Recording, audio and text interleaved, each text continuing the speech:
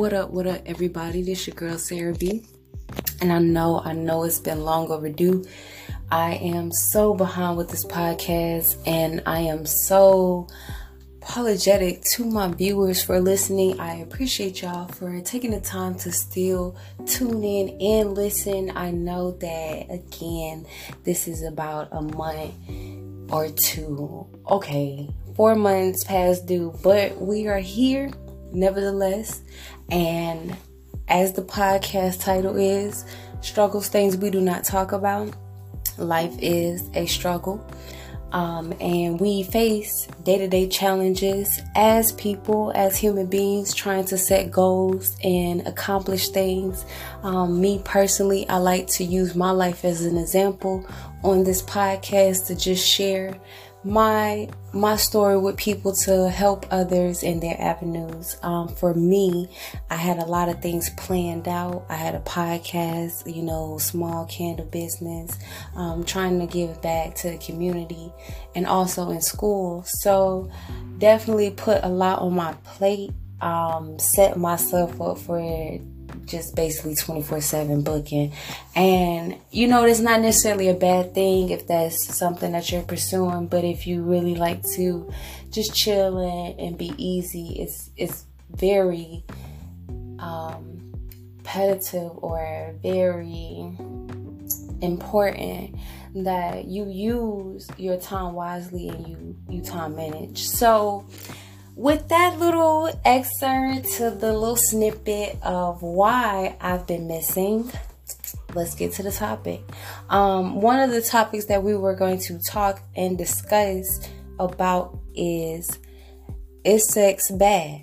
And I like this topic because there is a lot of discussion throughout our culture, throughout our community about sex, whether you see it on the movies, magazines, about how it's falsified, whether you're exposed to the internet, different avenues, books, different people's opinions, all talk about sex in different light.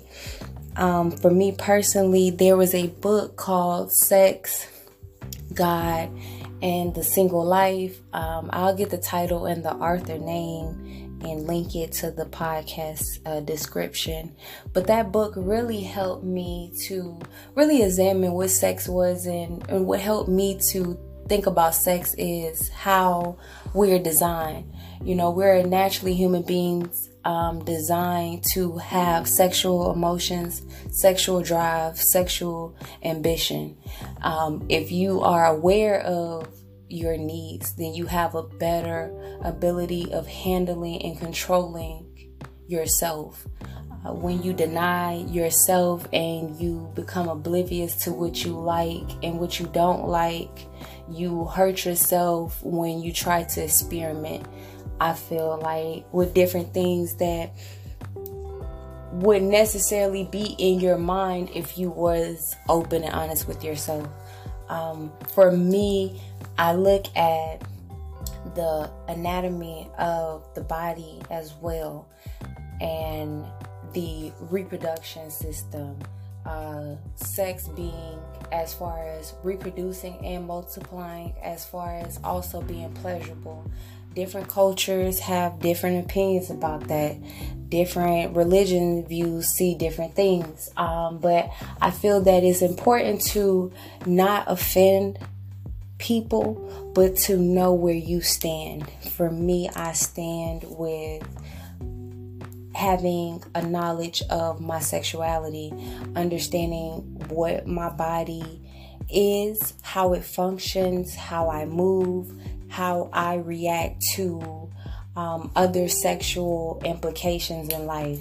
I think that's really important, and I think it's important on an adult level to sit down and talk to your kids about why sex should not be had with just anybody, just sharing DNA and sharing chemistry and sharing that psychology and just that energy and that impact that you have when you bond in sex.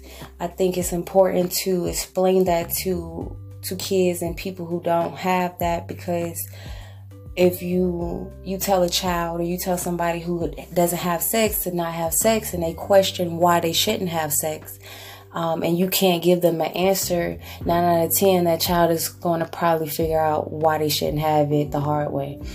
So I think it's important to just talk about, hey, this is what sex is. It's, it is pleasurable, it is for reproduction, it is for, different parts of connecting, but it also carries weight. It also carries a responsibility.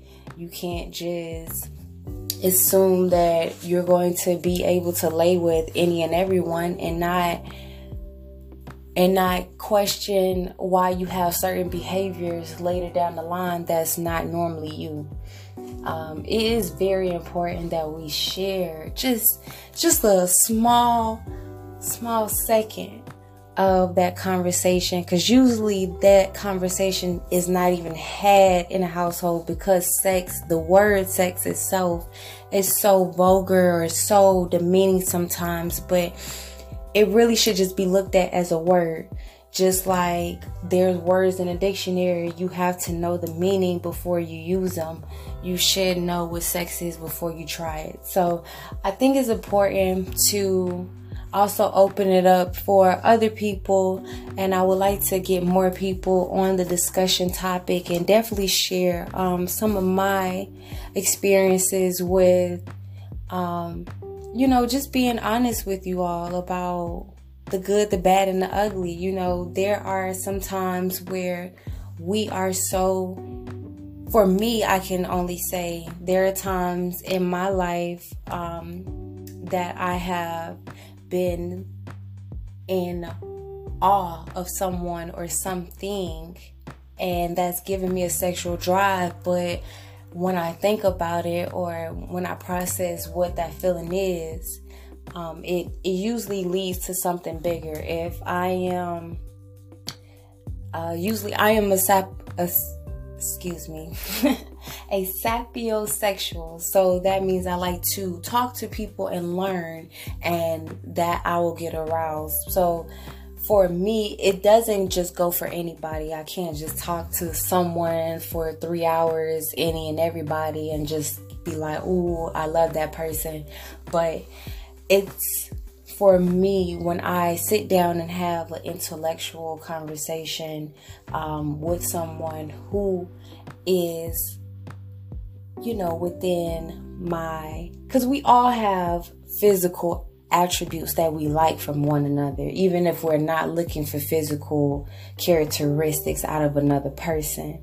But if I'm having an intellectual conversation with a person and they meet the physical attributes, I'm interested and I'm invested, and then that leads to sexual arousal, I really have to put logic into that, because if I don't be logical, I'm subject to just fall into that sexual desire.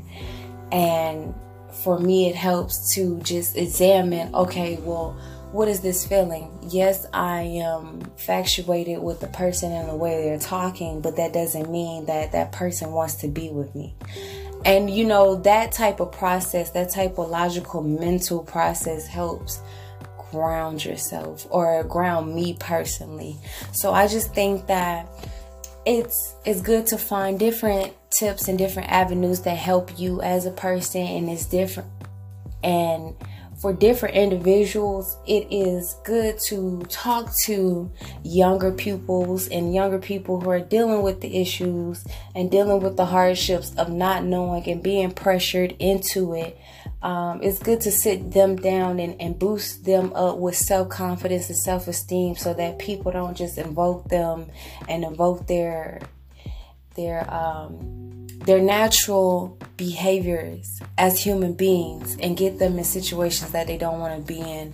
A lot of people now to this day, and I say that a couple of times because this is an adult podcast, and this is struggles, things we don't talk about. There are people in relationships right now because they are sexually tied to a person, not necessarily because they have mental or spiritual connections with these people. So it's definitely important to to talk it out more. The more we talk about our feelings, the more we talk about our views, and the more we share our thoughts, the more we come to a common ground. We're not going to be all right. We're not going to be all perfect. But if we can tolerate one another's views and opinions, then we come together better than we are divided.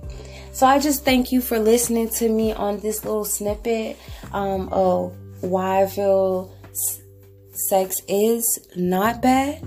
Now you can definitely give your inputs and definitely give your comments. This is Struggles, Things We Don't Talk About. I am your host, Sarah B, and I thank you for listening.